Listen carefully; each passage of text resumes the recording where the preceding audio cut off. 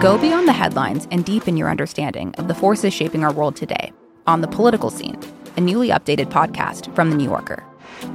With episodes 3 times each week, The Political Scene accesses the sharpest minds on politics, offering insight and analysis about everything from abortion rights to the war in Ukraine. Join me, Tyler Foggett, for conversations with the most knowledgeable minds from The New Yorker that will dive deep on the most interesting political story of the week. Then, Susan Glasser, Jane Mayer, and Evan Osnos gather to hash out what's happening in Washington, D.C., with an insider's understanding of the high stakes at this perilous moment for American democracy. Plus, our editor David Remnick will provide you with insightful storytelling with a mix of interviews and profiles.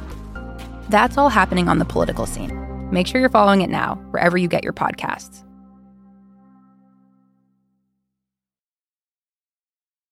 In 1961, a 16-year-old Jim Gabler comes home from school and grabs a world encyclopedia. He's been assigned to learn the Gettysburg Address, so he finds an image of the Lincoln statue on which the address is carved, but it's not the easiest thing to read. Luckily, right below the image of the statue, the book reprinted the speech. Only, in the text version, they've left out the phrase, "under God." Jim shows his parents the discrepancy and asks them a question that has since become famous. Where do you go to get the truth? The question was posed to Mel and Norma Gabler, a married couple with no background in education in Hawkins, Texas, a town of less than 500 people. Alarmed by what they saw, Mel and Norma started reading through their son's textbooks and found a frightening lack of the Judeo-Christian values they wanted their son to learn. So, Mel and Norma called their son's superintendent to figure out how they could raise concerns over these textbooks. And then in a comment that changed history, at least in Texas and lots of places, he says, why don't you go to Austin? That's where you can have some impact. And for the decades since, few people have had greater impact on what American school children read than Mel and Norma Gabler.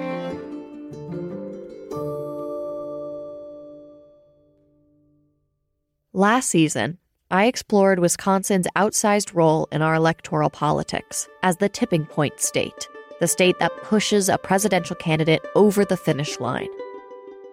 This season, we're turning our attention to another state whose grip on our country extends far outside its borders. This time, we're looking at how Texas has and continues to shape American education. From Wonder Media Network, I'm Grace Lynch, and this is Teaching Texas. This is a show about how we decide what's taught in schools, the people behind the scenes of public education, and how their influence shapes our future.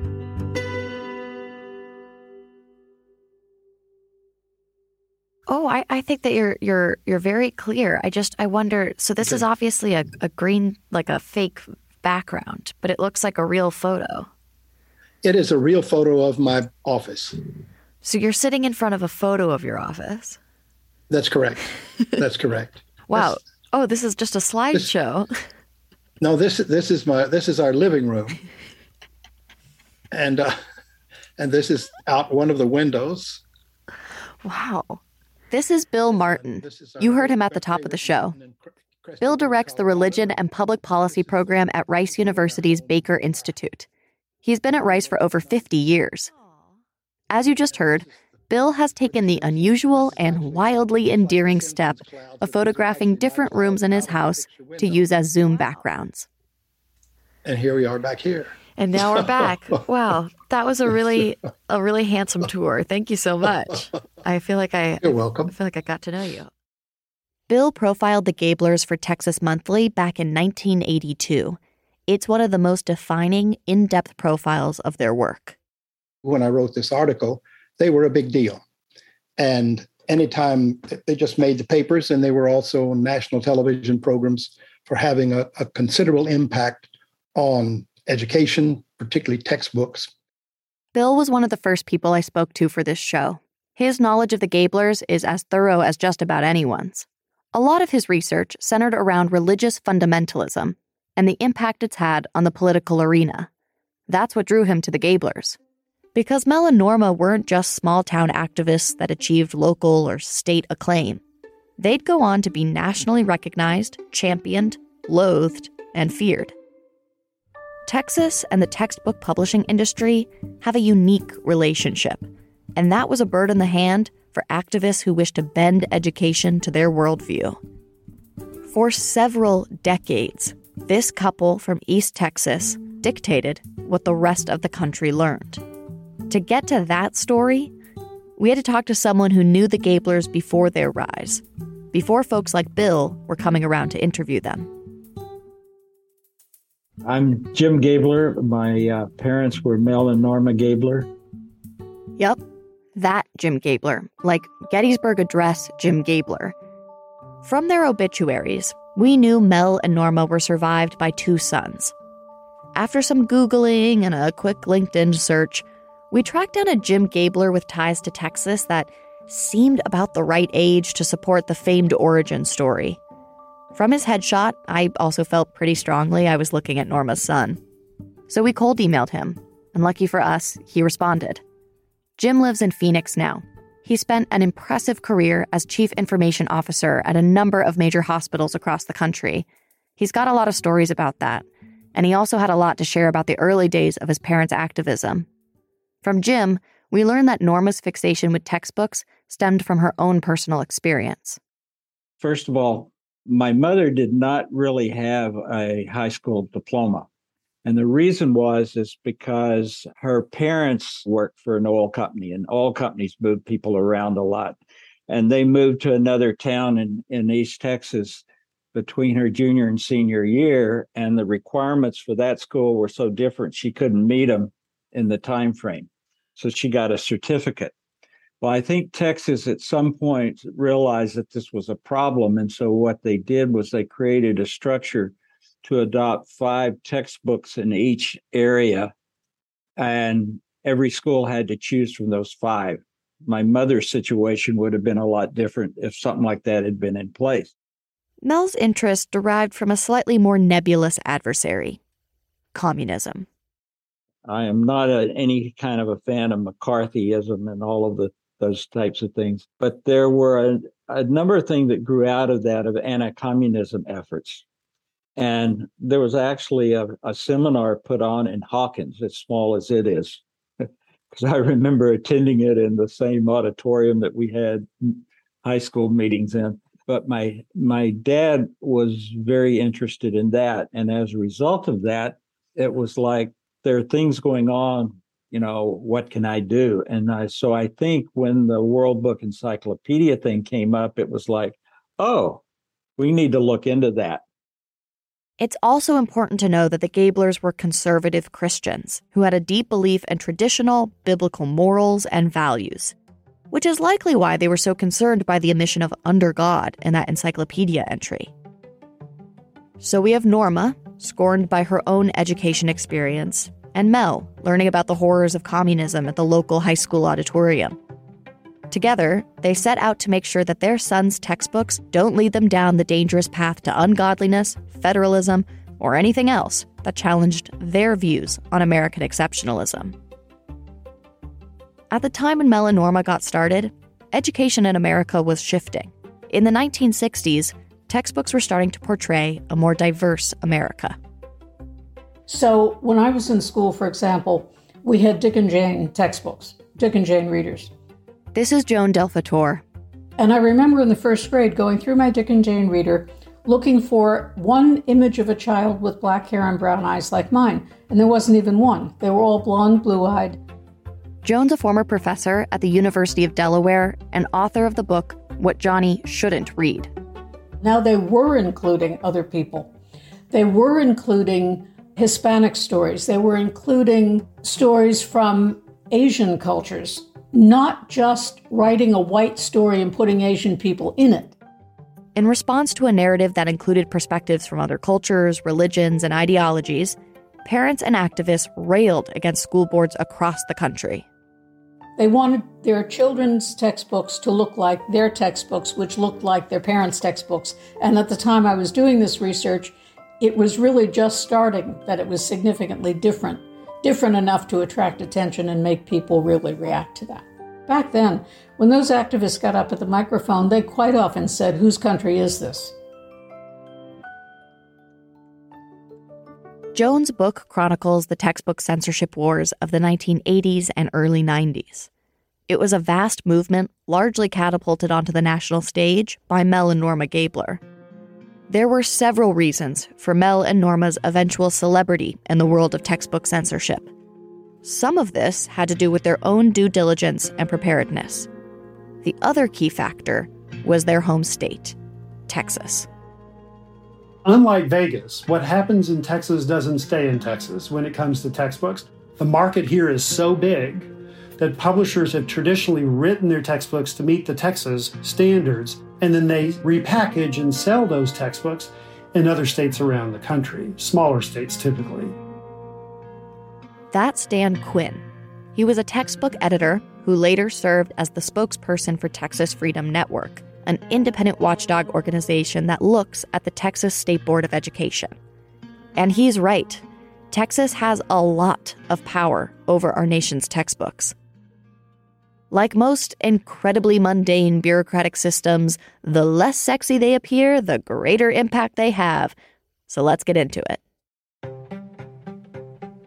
The first thing you need to know is that most states purchase their textbooks on a district-by-district basis. So one school district could opt to use different materials than another neighboring school district. And there are other states that buy the same set of books for the whole state. These are called adoption states. Texas and California, with their sizable populations, are the most notable of these. But unlike California, which only adopts textbooks statewide for grades K through 8, Texas adopts textbooks statewide for all grades, K through 12. This makes Texas the single largest market for textbooks in the country. And for decades, Texas only adopted 5 new books a year, each time focusing on a different subject area, which created an incredibly narrow and competitive market. From 1950 until the early 1980s, Texas had a 5-book list. And you would submit your books, you would go through the state adoption process, the state board would have their public hearings, and if you were approved, you in essence had your fishing license to go out to the schools and sell your program. This is David Anderson. He has been on all ends of this industry. He's worked for publishers, for the Texas Education Agency, for independent school districts, and now as a lobbyist for Hilco Partners, where he reps all of these interest groups. In Texas, it was a very efficient process in that regard. Submit the book, make the list, go out school to school, get your adoptions. The districts would send their numbers in. The state would consolidate. They would order that number of books from the publisher, and then they would ship them to schools to start school that August or that September. Essentially, the Texas system was set up as a one-stop shop for publishers. You start by submitting your textbook to the Textbook Adoption Committee. If it got through the committee, it went to the State Board of Education for approval. If the state board put your book on the list of 5, you'd made a profit. And the kicker? You aren't just selling that book to Texas. You're selling it all across the country. Here's Jim again. Publishers put together printing plates. So if they had to make a change to a textbook to be used in Texas, everybody else got it. The actual technology of printing these books, particularly at the time, meant that standardizing the material was much more economical and practical. That way, the publishing company wouldn't need a whole different set of printing plates for Texas, Illinois, Washington, etc. It was ideal to just use one set of plates for all the textbooks used throughout the country. If a publisher had to make changes to his book to be accepted as in the top 5, which they would be willing to do, then those were the books that were used elsewhere. So I think Texas had a disproportionate impact on other states as a byproduct of the limitations in the printing industry. Clearly, all of these things combined to say that my parents were in a very unique position to say what is in textbooks. Unique indeed, because making that top 5 list was so crucial, so essential to these publishers, that they were quite keen to keep the Textbook Adoption Committee and the State Board of Education happy. Dan Quinn told me that publishers would try to make textbooks that the State Board of Education would approve. And in turn, the board wanted textbooks that activists, parents, and politicians would also all approve of. And of course, that's an impossibility. There's just no way you're going to create a textbook that's going to meet everybody's approval. On its face, this might all seem fine. Shouldn't textbooks be standardized? So what if Texas orders more books than anyone else?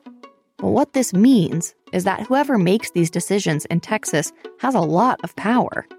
And what piqued my interest so many months ago is how someone who doesn't have a background in education could put their thumb on the scale. If, say, a quiet couple in East Texas could figure out a way to gain the ear of parents, activists, and politicians, and then influence the Textbook Adoption Committee and the State Board of Education, well, perhaps they'll be the ones whose approval is sought in the end. But back in the early 1960s, Norma and Mel Gabler were still a long way off from being those two all-powerful influencers. First, they needed to figure out a way to have their voices heard.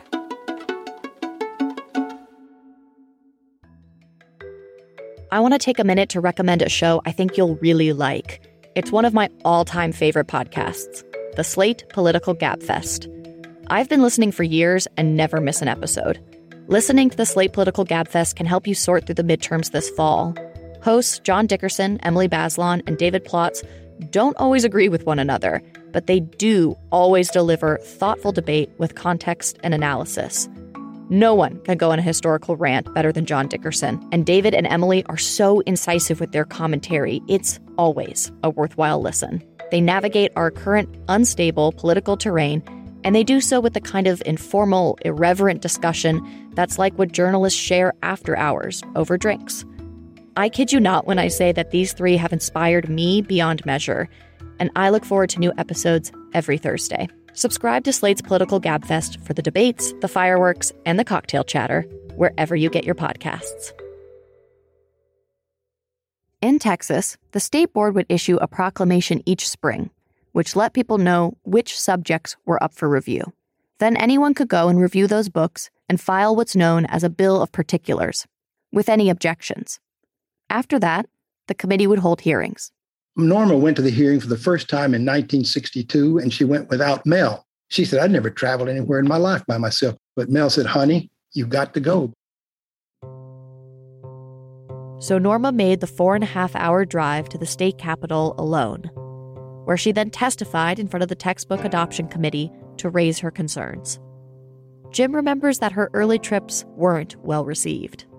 The chair of the committee says, tell me, Miss Gabler, what right do you have to be here? My mother, bless her heart, I mean, at times you don't know how smart your mother is, and other times you're impressed. But she said, I have 3 reasons. 1, the structure of the process allowed her to be there. 2, she paid taxes, and taxes paid for the books. And 3, she had kids, and the kids were using the books. Norma and Mel didn't let the committee questioning their right to be there dissuade them from trying again. Fortunately, they had someone on the inside who could help advise them. There was a member of the State Board of Education that lived in Kilgore. He was a good friend of my parents. He was the one that guided them a lot through the process of how to do it. So the thing of going to Austin and how the process worked, a lot of that came from him and following through on it. It turned out following through was not the Gablers' issue. While still holding down a full-time job and tending to a 65-acre ranch on the outskirts of Hawkins, Mel and Norma slowly began to revolve their lives around reviewing textbooks. I still remember, I've never been very good at typing, but my dad was excellent at that. And he actually hired some of my friends from high school to do typing and stuff in the house. So when we lived in Hawkins, our front porch had been enclosed, and that was where the office was. They clearly felt they were onto something that no one else was doing anything on. And what really drove them was people need to be aware of what's being taught. If you agree with it, fine. If you don't, then, you need to do something. The Gablers dove into the work, and it was tedious work. Filing those bills of particulars that I mentioned earlier required them to comb through textbooks line by line, citing their objections. That's what all of Jim's high school friends were typing after school. While the Gablers waded through thousands of pages of submitted textbook materials, they started to spread the news of what they were finding. Here's Dan Quinn. What the Gablers did for the first couple of decades was kind of like an old-style acquisition campaign. So you do as much as you can to reach as big of an audience as you can to let them know what the problems are. And you hope that from doing that, you'll get your message out to a core group, the ones that you can really count on to take action, to be loud and obnoxious, very vocal about things, to show up at the state board and make elected officials' lives hellish until you get your way. The Gablers would also do little workshops to help teach activists at the local level. How do you review a textbook? What do you look for? How do you get attention to the problems that you find in that textbook? And if you couldn't attend one of the Gablers' workshops, no problem. They'd happily send you a comprehensive mailer explaining what they were finding in these textbooks. They sent them to churches, schools, people they thought would agree. When they were first starting out, they created a 20-page document with this information, and a list of 1,000 people they wanted to send the document to. But when they went to get all the copies of this document made, the printer wouldn't collate the pages. So instead, the Gablers got 20 individual stacks of paper, each 1,000 pages high. One night, after Mel came home from work, the Gablers set out all 20 stacks on the table.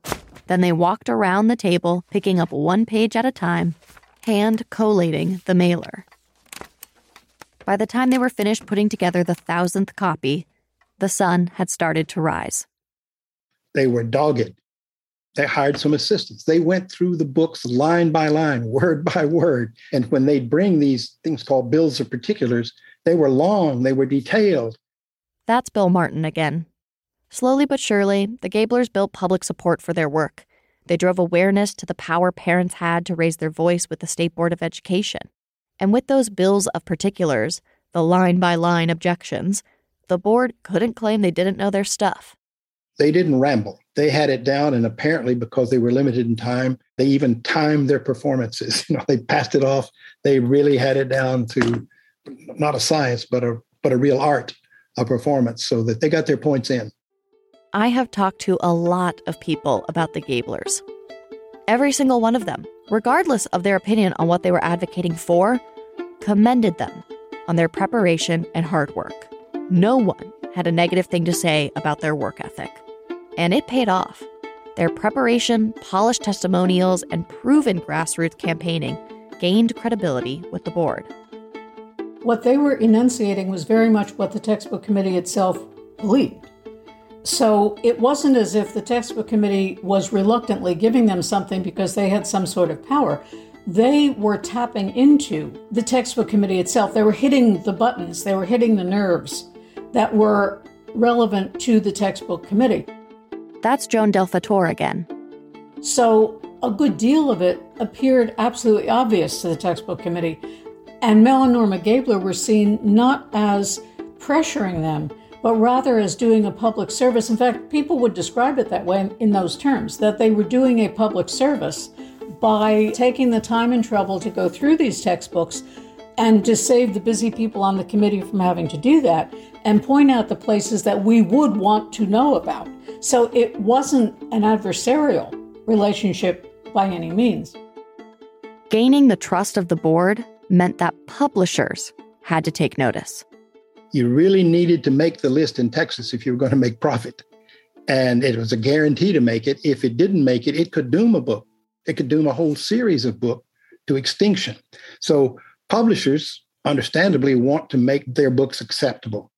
Not only were they prepared and steadily gaining support, in the early days, Mel and Norma grounded many of their objections in solid educational pedagogy.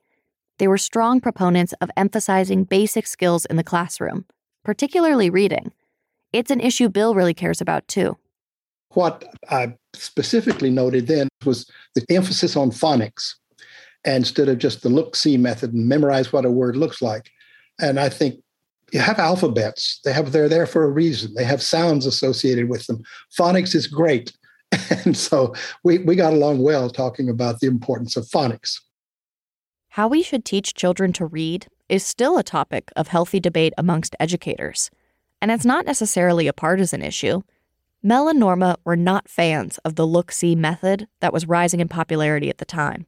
They preferred phonics as a more proven method for teaching children to read. To further substantiate their case, they occasionally brought in subject matter experts to testify alongside them at the State Board of Education. In addition to being so well prepared, the Gablers had a flair for presenting their objections. And I want to say it was in the late 1980s, early 1990s, in which the Gablers brought a scroll with them. And it was a roll of paper, and on that they had identified all of the errors in the books from their review. And at the hearing, they threw that scroll out, and it was probably 30 feet long, and they said, these are all the errors in the books. That's David Anderson again, the one who has worked in every corner of the textbook industry. My experience was that no one in the publishing industry wanted to have a book that had an error in it. But when you're talking about a 400-page history book that covers from early civilization in North America up through the Civil War and Reconstruction, the probability of having something there that was incorrect or might have been viewed as not accurate from one perspective, it existed. The Washington Post later reported that the publisher was fined $1 million for all the errors the Gablers found. Some of the errors they're identifying are the types of things David describes as casualties of human error, misspellings, incorrect dates. These are both reasonable and things that should absolutely be fixed. Sometimes, though, they found flashier errors. The criticism was that the book claimed that Harry Truman used the atomic bomb to end the conflict in Korea. Well, oh my gosh, if the book has said that, that's just awful. I mean, it's just egregiously wrong. The thing is, that error only appeared in the teacher's edition. At the end of the textbook chapter, there was a couple of review questions, and the order of some of the answer key responses had been flipped in the teacher's copy compared to the student version. Was it an error? It was an error in the book, but it wasn't a factual error the way that it was presented and the way that it was covered in the press, because it was something that the student would never see. Should it have been corrected? Absolutely. The continuity editors never should have let that get by. But oh my gosh, it made huge headlines that publisher wants students to know Truman used the atom bomb to end the Korean conflict. Well, news to me. But that's the sort of thing that there were some people who were very critical of the textbooks who would look for things like that and present them out of context. Just for a moment, let's appreciate how detail-oriented these folks were. In their spare time, they compared the teacher and student edition of a textbook so closely that they caught the fact that in one answer key, the order of the questions and answers no longer perfectly matched up. That's incredible. Another error that the Gablers brought attention to was a book that had more pages about Marilyn Monroe than it did George Washington. Jim remembers seeing a column that his mom wrote for the Washington Post asking Americans if they were really ready to have Marilyn be the mother of our country. From an objective standpoint, yeah, that seems a little out of whack. But here we start to get into a trickier area of criticism. Identifying an error or advocating for a proven pedagogy is one thing. Taking issue with a book's emphasis, that's a more subjective approach to the material. The issues the Gablers raised were often subjective ones, matters of worldview rather than factual inaccuracies. The complication here is that their opinions were presented alongside factual inaccuracies as if they were both equally objective. The Gablers were great believers and supporters of the American exceptionalism concept. And so a lot of what they talked about reflected concerns that they had. There was content in the books in those decades that did not support and highlight or spotlight American exceptionalism to the degree that an earlier generation of textbooks may have. This is where the legacy of the Gablers shifts. Because of their ability to influence the nation's textbooks, these two concerned citizens now teetered over the edge from advocate to censor, no longer simply raising alarm, but prescribing their values into the classroom. Within a few years, Mel and Norma Gabler relocated roughly 30 miles east to the significantly larger town of Longview, Texas. They turned their passion into a nonprofit called Educational Research Analysts, which they ran out of their home. They hired a couple of assistants and continued to steer the ship as the ripples of their work extended far past their son's textbook. Jim told me that one reason his parents focused so much on textbooks was because textbooks were infused with authority. If a child reads it in a textbook, they assume that information to be true.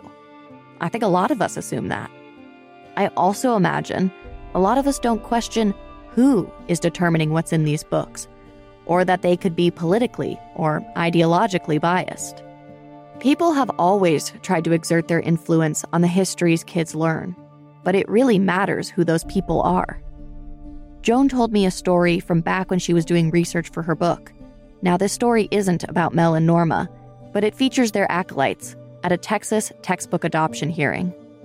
During a discussion of an American history textbook, a group of activists took the mic and protested the inclusion of the Holocaust in the book.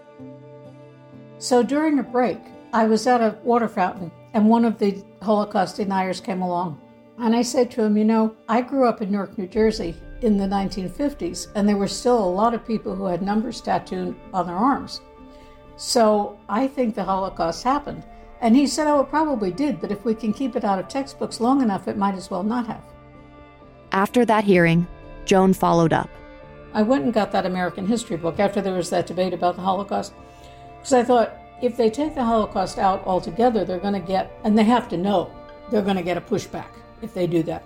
So I went and got the book, and what it said was, in about a paragraph, the Nazi Party in Germany objected to a lot of people, and they put them in concentration camps, and they killed a lot of them, and these were homosexuals and Poles and Jews and Catholics and.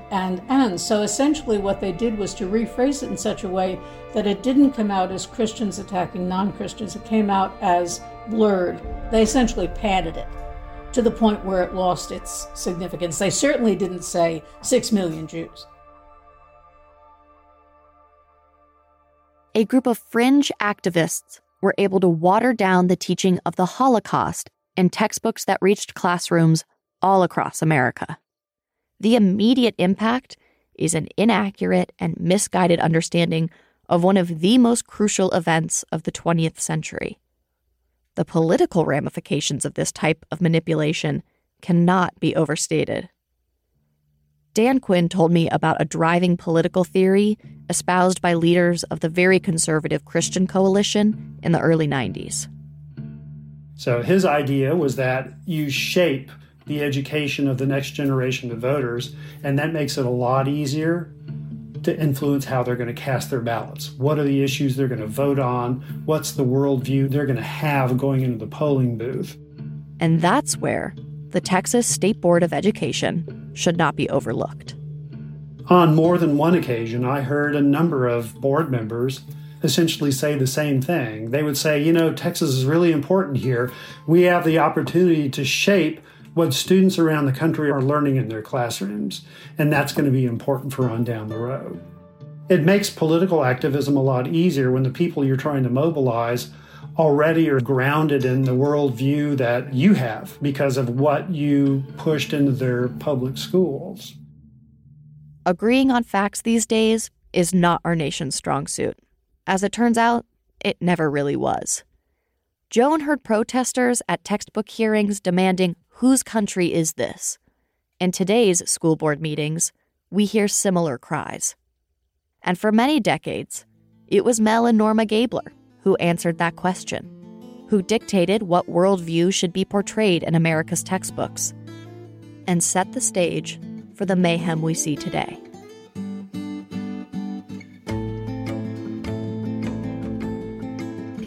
On our next episode, we're taking a closer look at how the Gablers' rise in prominence allowed them to infuse our nation's textbooks with their ideology. And to them, it was very simple. There were not two sides to this. You decide what you want the children to believe, and then that's what you put in the book, and why is that a problem? Teaching Texas is a Wonder Media Network production. To get episodes early, make sure to subscribe to WMN Politics Plus on Apple Podcasts. If you can, please rate and review the show, or share it with a friend to help our audience grow. Teaching Texas is created by me, Grace Lynch. It's produced by myself and Adeswa Agbenile. Our editor is Lindsay Cradawell. Production assistance by Sarah Schleid. Jenny Kaplan is our executive producer. Original theme music by Chelsea Daniel. Special thanks to Liz Smith for producing this episode.